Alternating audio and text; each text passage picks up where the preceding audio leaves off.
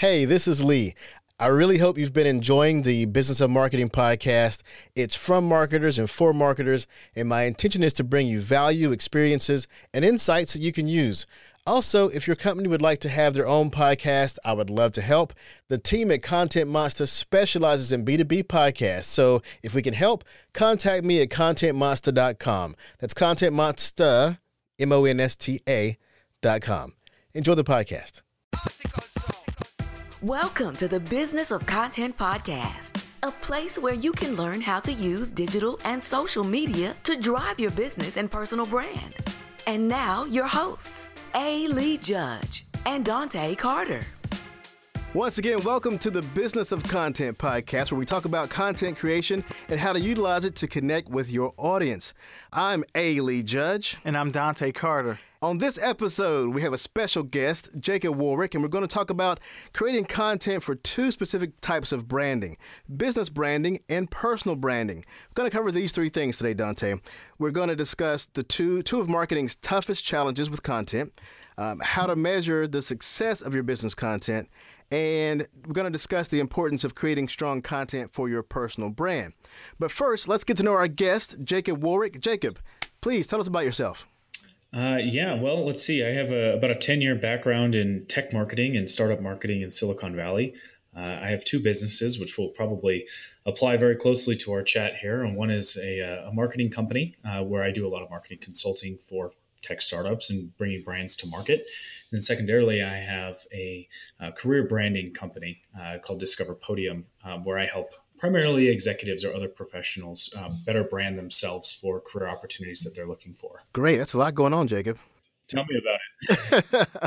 But we'll go ahead and jump right in, and we'll start off with business. You wrote a recent article on how to overcome two of content marketing's toughest challenges. What are those two challenges?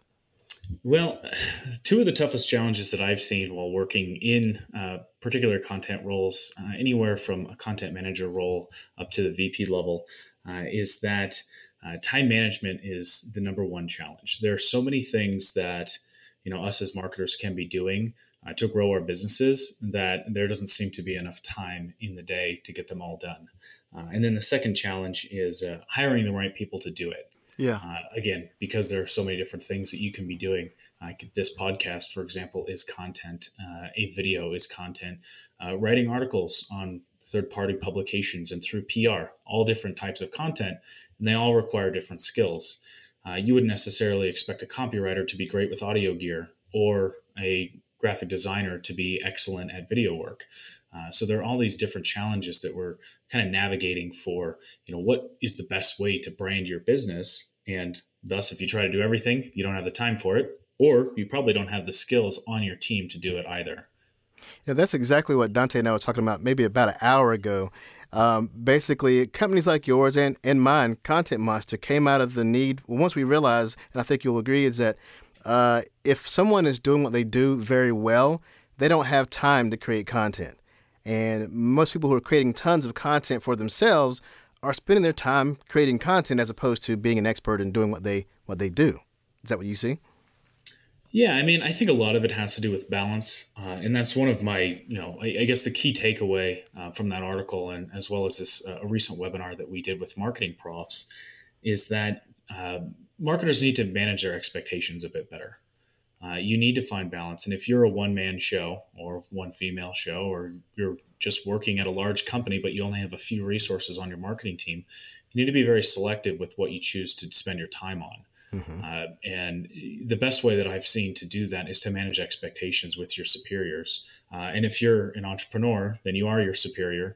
But you need to know that you can't spend all day creating content when you also need to be, the chief financial officer, the one sending out the invoices, the one, tackling down new sales opportunities. And you're kind of a jack of all trades.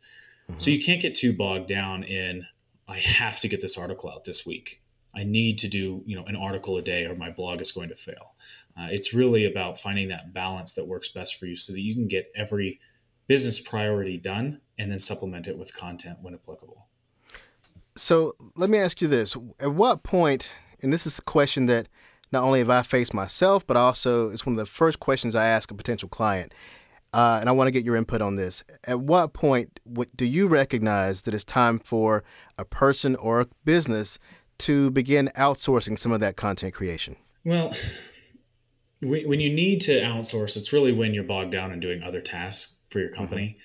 You might have an idea on what you need to accomplish, but not the skills or the resources in-house to do that. That's an okay time to start exploring. You'll need to, think about the purpose of why you're outsourcing that in the first place. Which I think if you're talking with a potential client and they come to you and they say, "Hey, help me out here," they have a need for content and no time to do it. So, in that case, they know they need to be doing something, but they either don't know how to execute, don't have the time to execute, or would prefer a professional to take over for them. For me, even as somebody that works heavily in content and knows how to write content and I have a byline at Entrepreneur and at Forbes magazine where I could publish once a week, but I physically can't do that. And so the need for me is that I have channels, I have an audience need that people would like to hear from me in these other channels, but I need help creating that. And that's really where I've kind of determined that there's a benefit for me to even hire outside help. I can create a website, but I'm not the best at it. So I hire people to help me with that. And, that's obviously the need is going to change for each person, but it's likely identifying a need that the company has that they just can't accomplish in-house. Exactly. We had a show recently where we talked about, how do you know what content is best for you to create? But, the bottom line with that is even if you know what your ideal content type is, then you just have that one content type and you may need more. And like you said, that may not be your sweet spot of your area of expertise, right? Yeah, absolutely. And, sometimes the content you need is really time consuming and you need to find an alternative.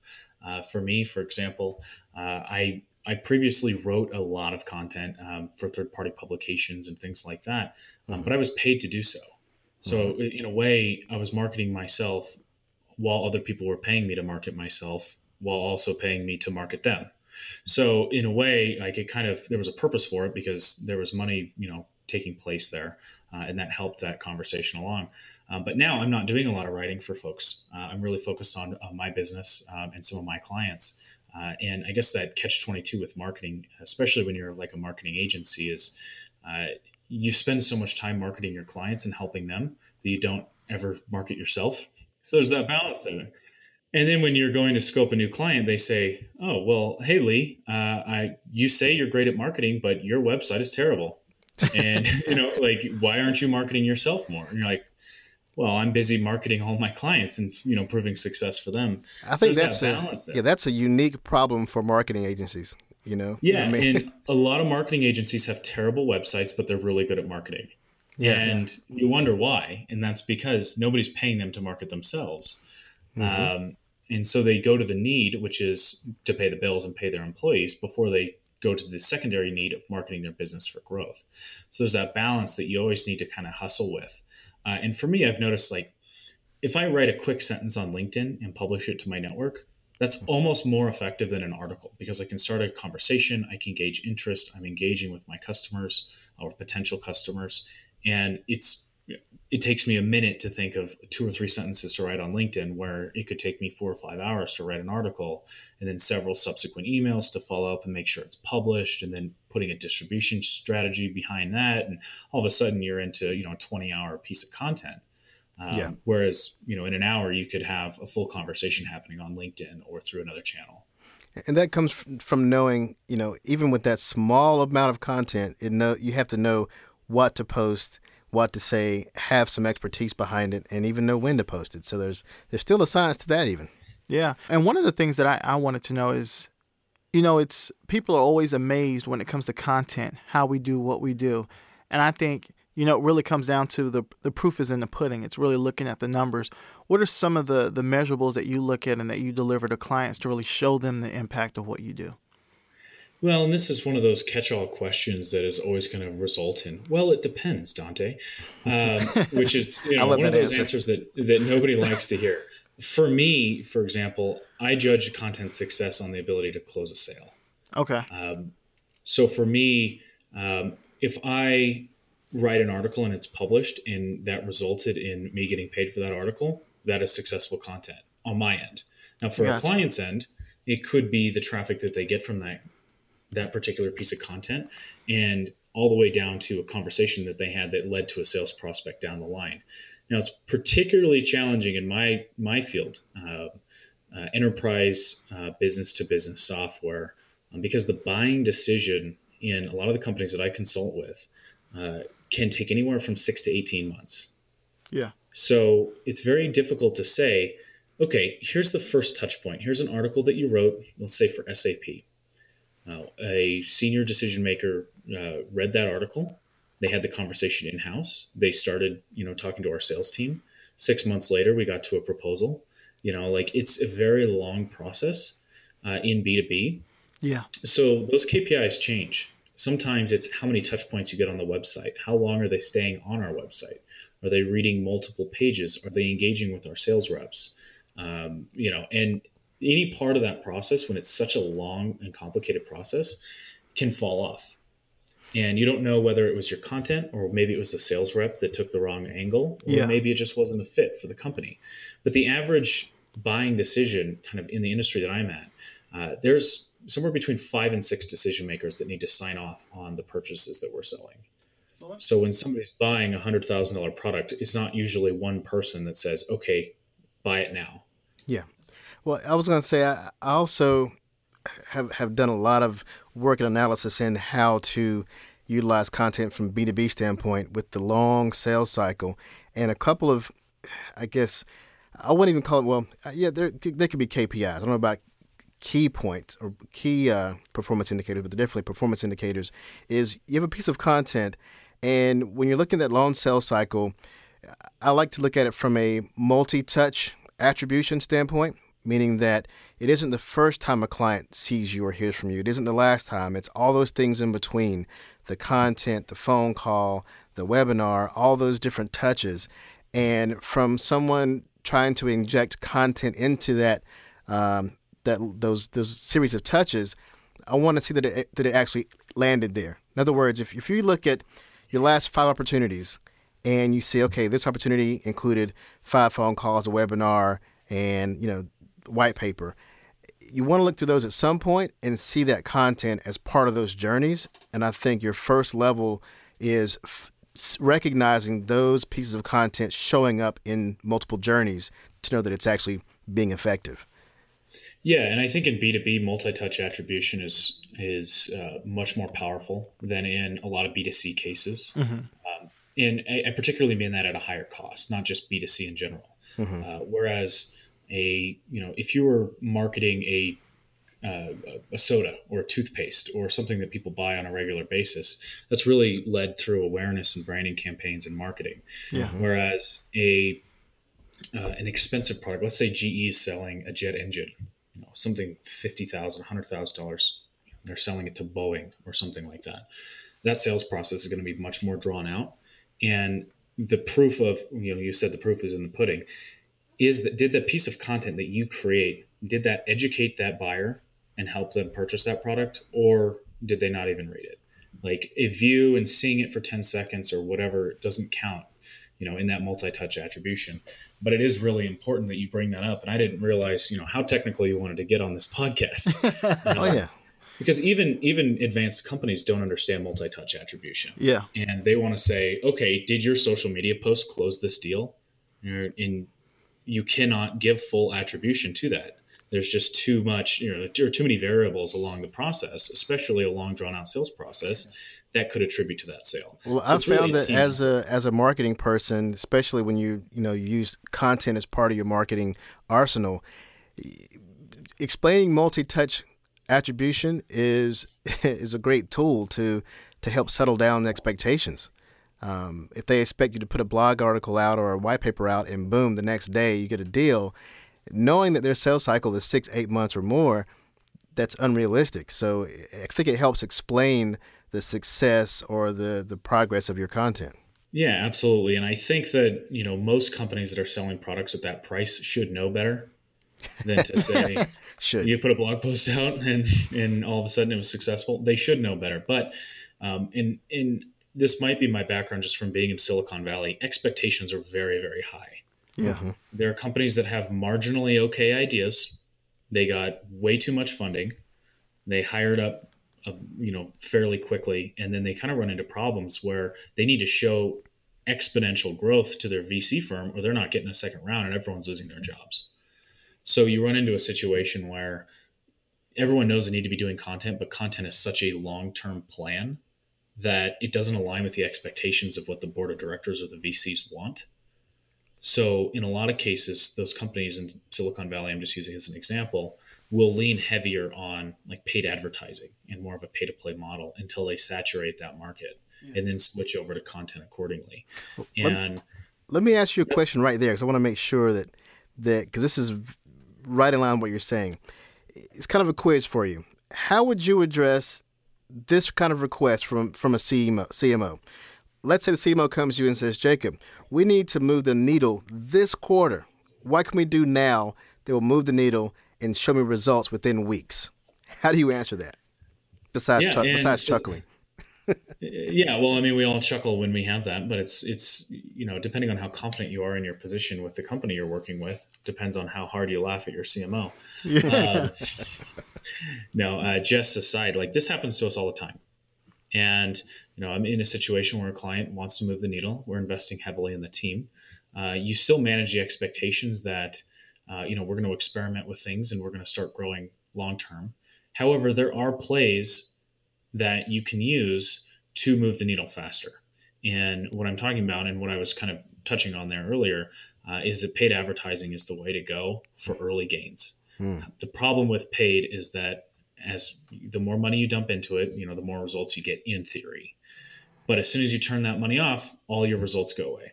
And with content, it's the opposite. You dump money in and you don't get anything, but it slowly grows over time. And as you build that organic and you invest in your company and you build out a team of copywriters and folks that are focused on distribution and lead generation and design, and you build that cohesive team, you have long-term results and more sustainable results. You're not going to get, I put $100,000 into a bucket and I got $150,000 back, so it was successful. You'll get, I got $100,000 and I put it into a team. I got $20,000 back the first 3 months, and then I got 40 and then 50 and then, whatever. It just slowly scales over time. So the question and I guess the challenge to the CMO isn't, do we do one or the other? It's really about doing both at a comfortable balance that fits within what the company can afford from a marketing spend perspective, as well as where the company is. So for an example, Pepsi can launch content marketing, no problem. But a company you've never heard of can't just launch content marketing because, well, nobody's heard of them. They won't find the content. So they're going to have to pay, a certain amount in advertising to get the brand awareness out there and supplement it with content along the way. It doesn't mean you need to fully invest in let's do an article a day.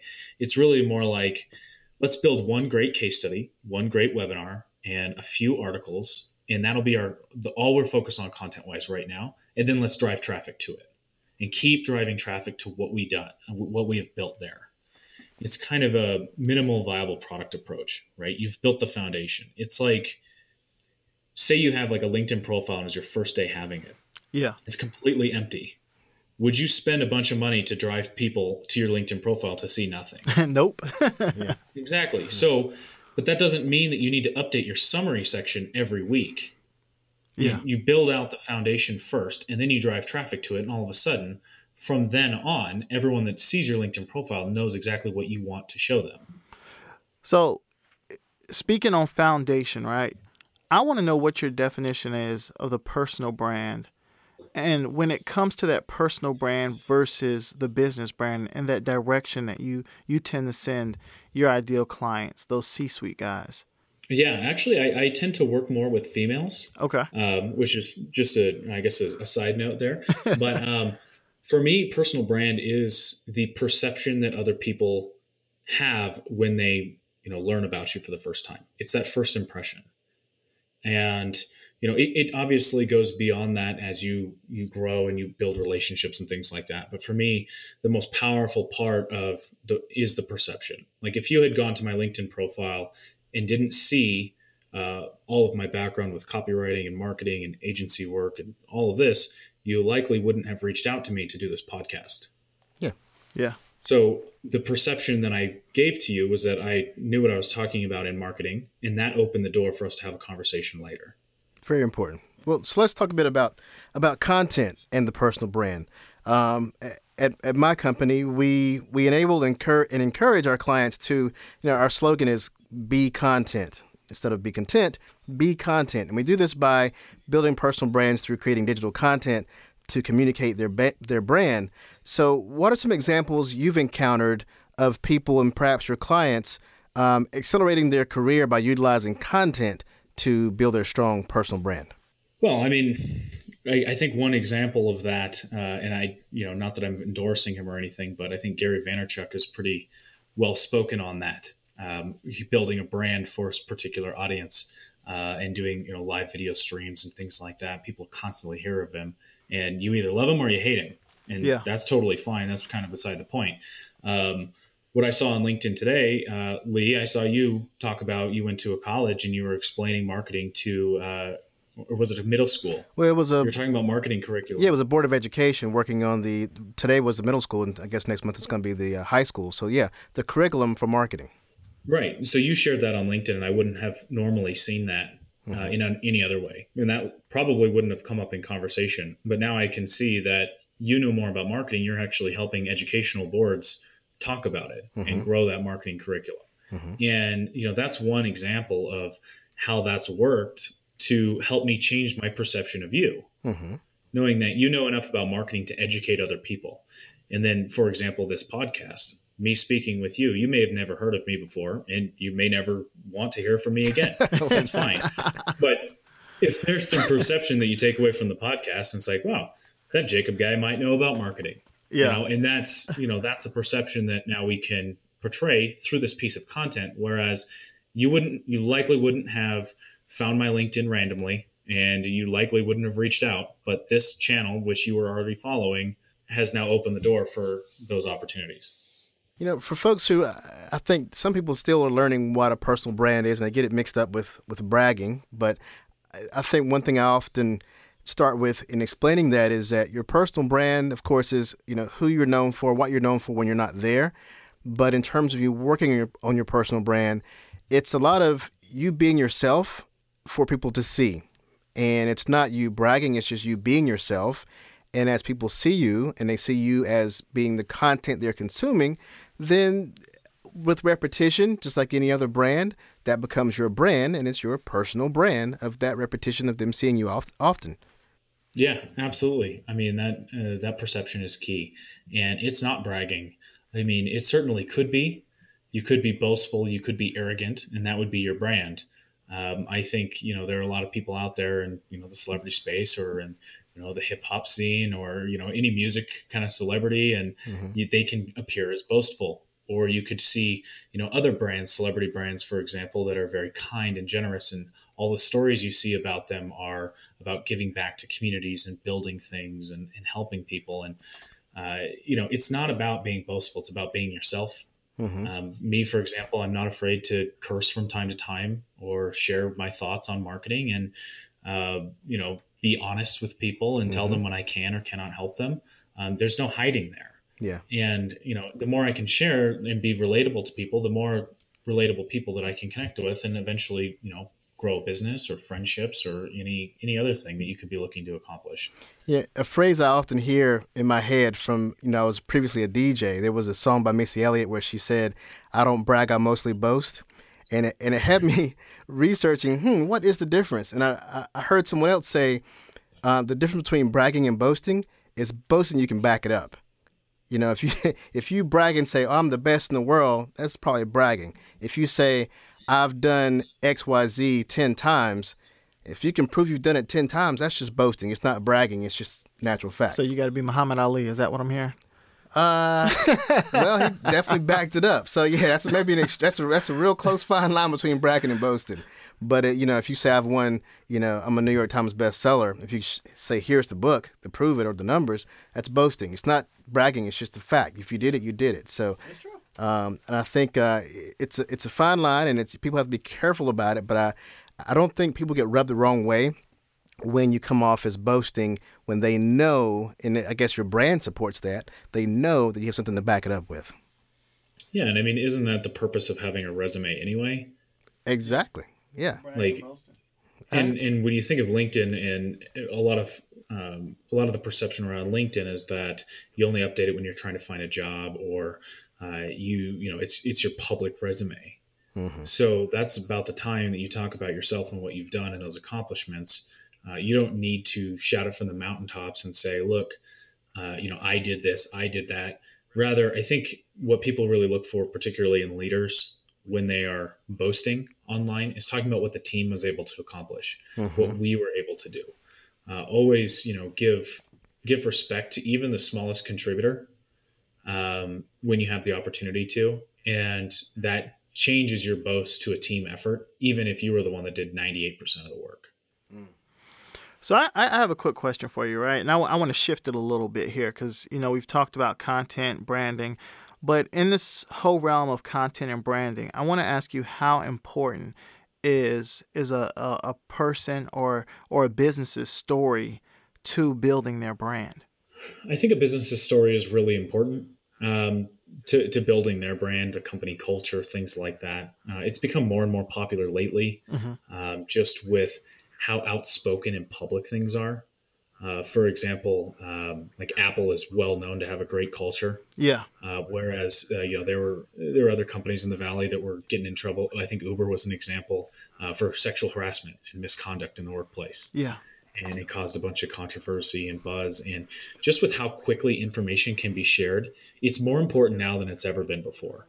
And I think that was validated with Glassdoor, where people shared kind of the inside about their companies and what it was like to work there, and I guess the company brand. And when I mean validated by Glassdoor, I mean they were acquired for $1.2 billion this year. Wow, a lot of money. And yeah, that's a lot of money. And LinkedIn was acquired for $26.2 billion. Could be worth a lot more today. Yeah. I mean, these two are, those two companies have really kind of shown people like more transparency into the workplace. More LinkedIn solved networking, Glassdoor solved that transparency component. They really opened the door for that company brand to be more important than ever before. So let me ask you this, because we're talking about branding, we're talking about the story.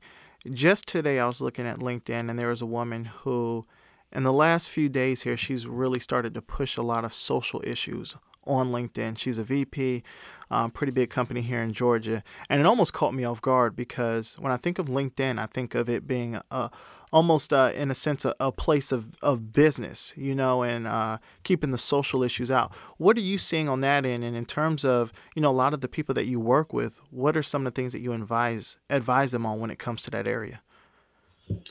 Well, again, it's going to come back to their personal brand, right?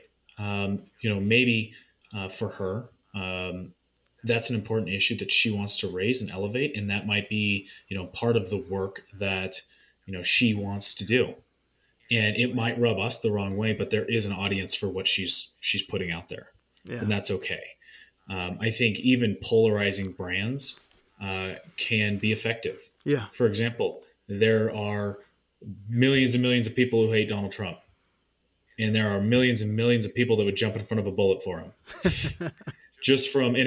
Whether you love him or hate him, that's beside the point. Yeah. But that polarizing has become, important for his political career and or whatever else he's trying to do. It's the same for you or I. Like, I wouldn't advise an executive to talk about political issues only because it will limit their opportunities in some regards, but it will also open a lot of doors. So, for example, if, let's say, Lee comes out and he's like, I am a diehard Republican and I'm very, very, red, right? Great.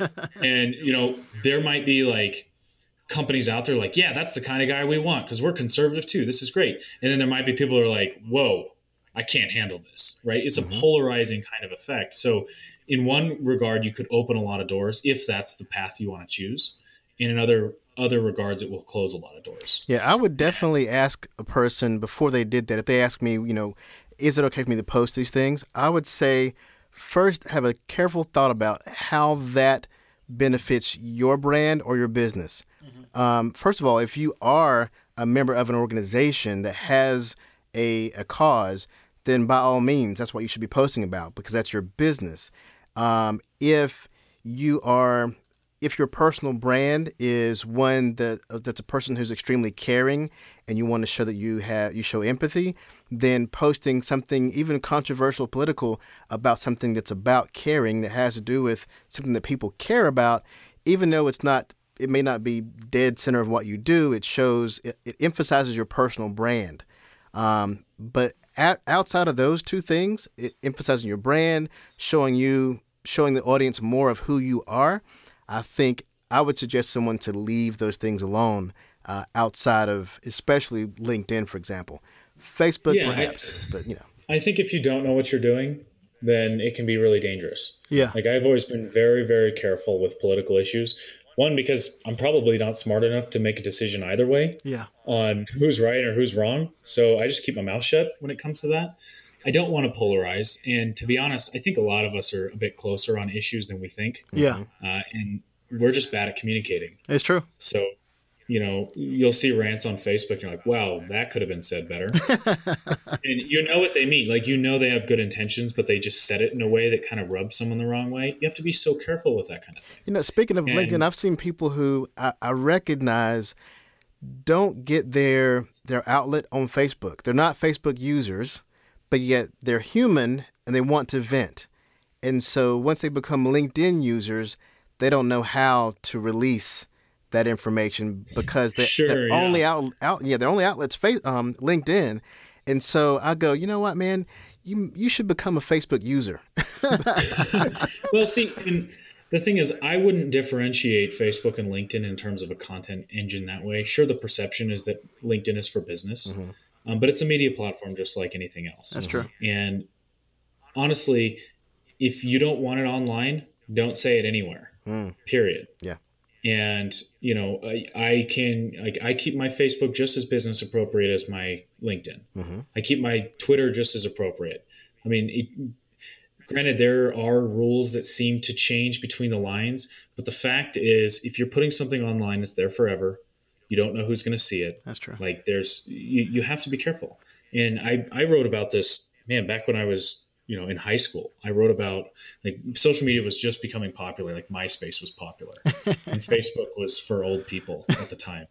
And basically there was kids in my high school class that were taking pictures, drinking beer or, doing shots and smoking pot and stuff like that. And I'm like, you're going to try to get a job? Like, you realize that people will find you online and they will find these pictures of you basically breaking rules, which is going to hurt your employability. And some of these kids, they went to Berkeley or they went and they got a great degree from, an Ivy League school. And then they came back to our hometown working at Round Table. And not to say there's anything wrong with working at a pizza place. It's just, you have a bachelor's degree or master's degree and you're working in food service or retail. It's like, what happened? It's that these things that you put online damage your reputation and the things that you say. And, a lot of people have been frustrated. They'll be, 28, 29 years old, just getting their first entry level jobs with a bachelor's degree or a master's degree. I'm glad you mentioned that, because we talk a lot more typically about building your personal brand than we do about protecting it. So that plays into, how do you handle your different personalities or personas that you may have across different social platforms? How do you recognize things you've done in the past? Because, for example, you did something stupid in high school or college, you posted it online, but you've been a perfect person up until 30 years later when you get caught up in a scandal. With today's media, they'll dig it up and say, see, they did this in high school. They must be a bad person after all. You're like, well, I was 18, But it's something you see with all the athletes now, and even some of the journalists, where they tweeted something out 10 years ago. It may have had a racial undertone or political undertone to it. And people are saying, well, how can I trust you to play ball or even deliver the news? Because it's been a lot of journalists people are going back and they're looking at it. And I think that question is, well, how do you rebuild your personal brand? You know, I think first of all that the same training programs that professionals athletes go through, I think the average person should go through. It's true. The professional, the student should go through the same kind of training to help them realize the permanency of anything they do online. Yeah, and I think, to answer your question on how do you come back from that, I think you get in front of it. I think in the worst cases that you see with, PR scandals and crisis management is when people try to sweep it under the rug and say, oh, that was taken out of context. Well, people will make their own opinions before that and not believe you. Yeah. So, for example, like there was that flight where they left the dog in the overhead bin and they forced the dog to stay up there and he died. Yeah. And the CEO, they did like a press release the next day and they're like, well, the flight attendant was doing their job. It's like, really? Yeah. Like it's better to come out and say, look, in hindsight, we screwed up. Yeah. Like me as the CEO am taking ownership because I told these flight attendants through, subsequent people that I've hired in our training programs that they were not allowed to have a dog in the thing, right? Like with you in the lap, breathing and living like a normal human thing. Yeah. Yeah. So it's better to get on top of it and say, look, guys, we screwed up and we're changing that policy and we're sorry. It's better to say that up front than to go, yeah, they were just doing their job. No, you took it out of context. No, you're wrong. Well, in fact, in hindsight, they might actually get more business. Because if I'm a person who flies with my dog and they say, yes, we messed up, this is a bad judgment, it shouldn't have happened. As a consumer, I'm thinking, okay, they got out in front of it. They probably have rules in place now. They're probably the safest airline to fly with my pet versus those who haven't said anything. And so you can definitely get out in front of it and make it a positive thing versus what you said they did, which was... The flight attendant was doing their job. Yeah, that's horrible. It's bad. Well, it puts people in a position, companies especially, where they have to evaluate situations quickly. You can't afford to say, let's take a day and figure out what's going on. I mean, think about how quickly Starbucks reacted after that incident. The two gentlemen that were arrested in the restaurant, they said, you know what? We're going to have some additional training. We're going to close all of our stores nationwide. Like, you have to come out and do something that matches the level of negativity that happened. Yeah, they did a big turnaround on that one. Yeah. And it can be brought back to personal brands just at a much smaller scale. Yeah, it's so true. Everyone knows what Starbucks is, but not everyone know Lee and Dante. So we're working on it. You have a smaller network to work on. But if something like that does happen, I think it's better to address it head on. And even in interviews and stuff, if you know that possibly an employer had seen something that you had done, bring it up in the interview. Yeah. And say, look, this is something I'm not proud of, but I learned from it and I grew, and I'll give you all the details and I'll share it and I'll tell you how it made me feel. And that transparency and that honesty, in my experience, has not backfired or let me down. I've, maybe not gotten a job for being too honest about a team that I had worked with in the past, but I've been transparent and I know that, I can sleep well at night because of my honesty. Mm-hmm. So let me ask you this, Jacob. So I'm sure we both work with executives and people at much different, different levels of their career. So often I ask someone, are you John Smith of Acme or are you John Smith? What happens when the company disappears? Who are you then? So, and often that message gets lost when they're a high-level executive because they feel quite confident in where they are. But as we know, even CEOs find themselves on their own sometimes. So when talking about a personal brand, how do you explain to an executive the importance of creating their own brand beyond the business? Well, I've noticed it lately. I think executives have a pretty good idea on what a personal brand is. They know the importance of it. I think the turnover rates now in executive roles is much higher than it's ever been before. The time it takes to fill those positions is high. So executives kind of always have their eye on the, knowing what their next opportunity is going to be just in case. And they're smart enough to get ahead of it in many cases. The challenges that I more likely encounter or more often encounter is that executives know what they need to do, but they don't have time to do it. Mm-hmm. Right? And there aren't a lot of people that are qualified that can help them through those challenges just because, one, they don't have a lot of time to handhold and babysit somebody. They need someone that's empathetic to their challenges, can write in short sentences, get responses in short sentences and not be hurt.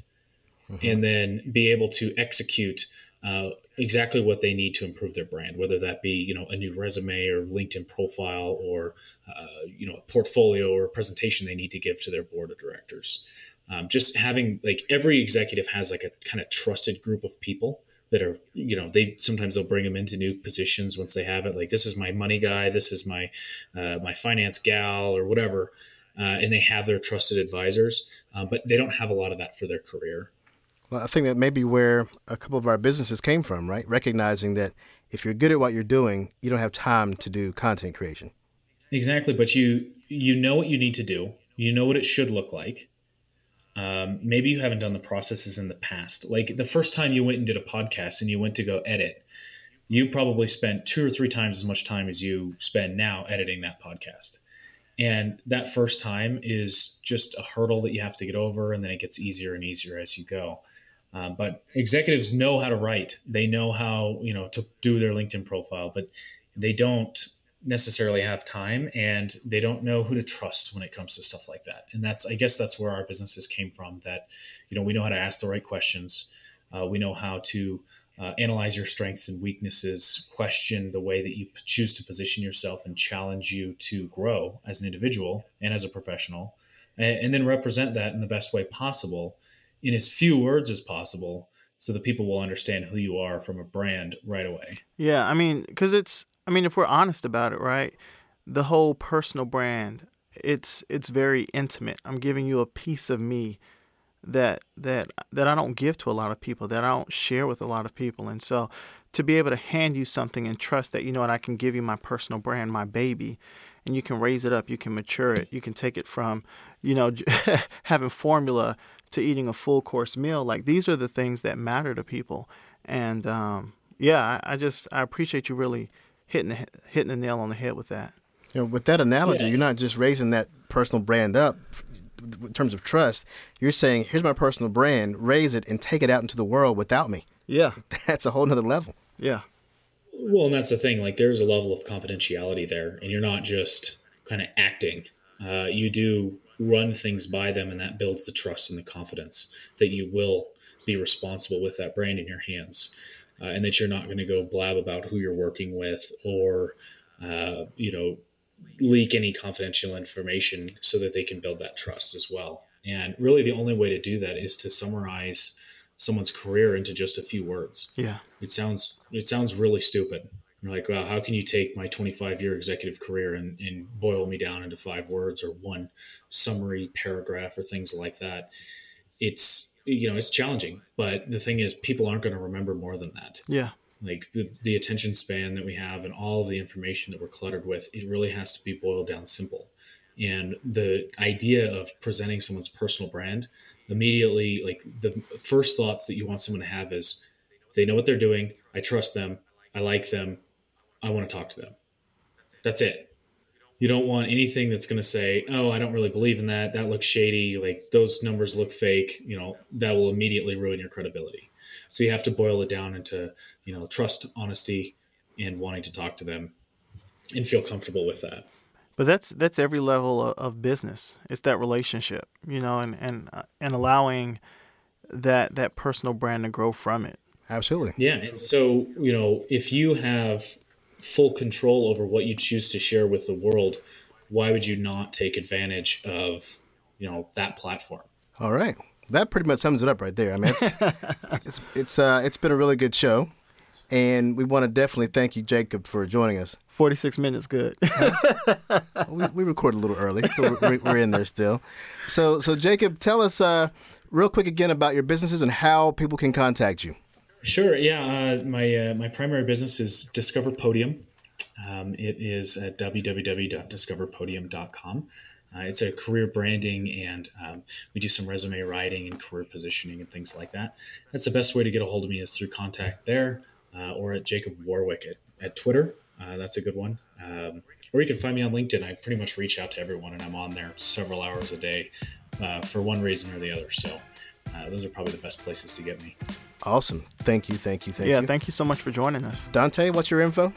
Hey, you guys can find me at Dante@cartermedia.net. I'm on LinkedIn as well, so reach out. I'll reach back.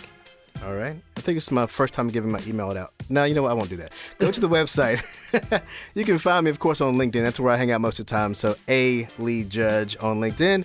And, of course, the website is contentmonsta, monsta.com. You can find me there. Once again, thank you, Jacob. We really appreciate you joining the show. Absolutely. It was a pleasure being here, guys. All right. And we'll catch you next time. Thanks again. Adios. All right. Bye-bye. Thanks for listening to the Business of Content podcast, brought to you by contentmonsta.com and Carter Media. If you enjoyed the show, please don't forget to give it 5 stars and subscribe to the show on your favorite podcast platform.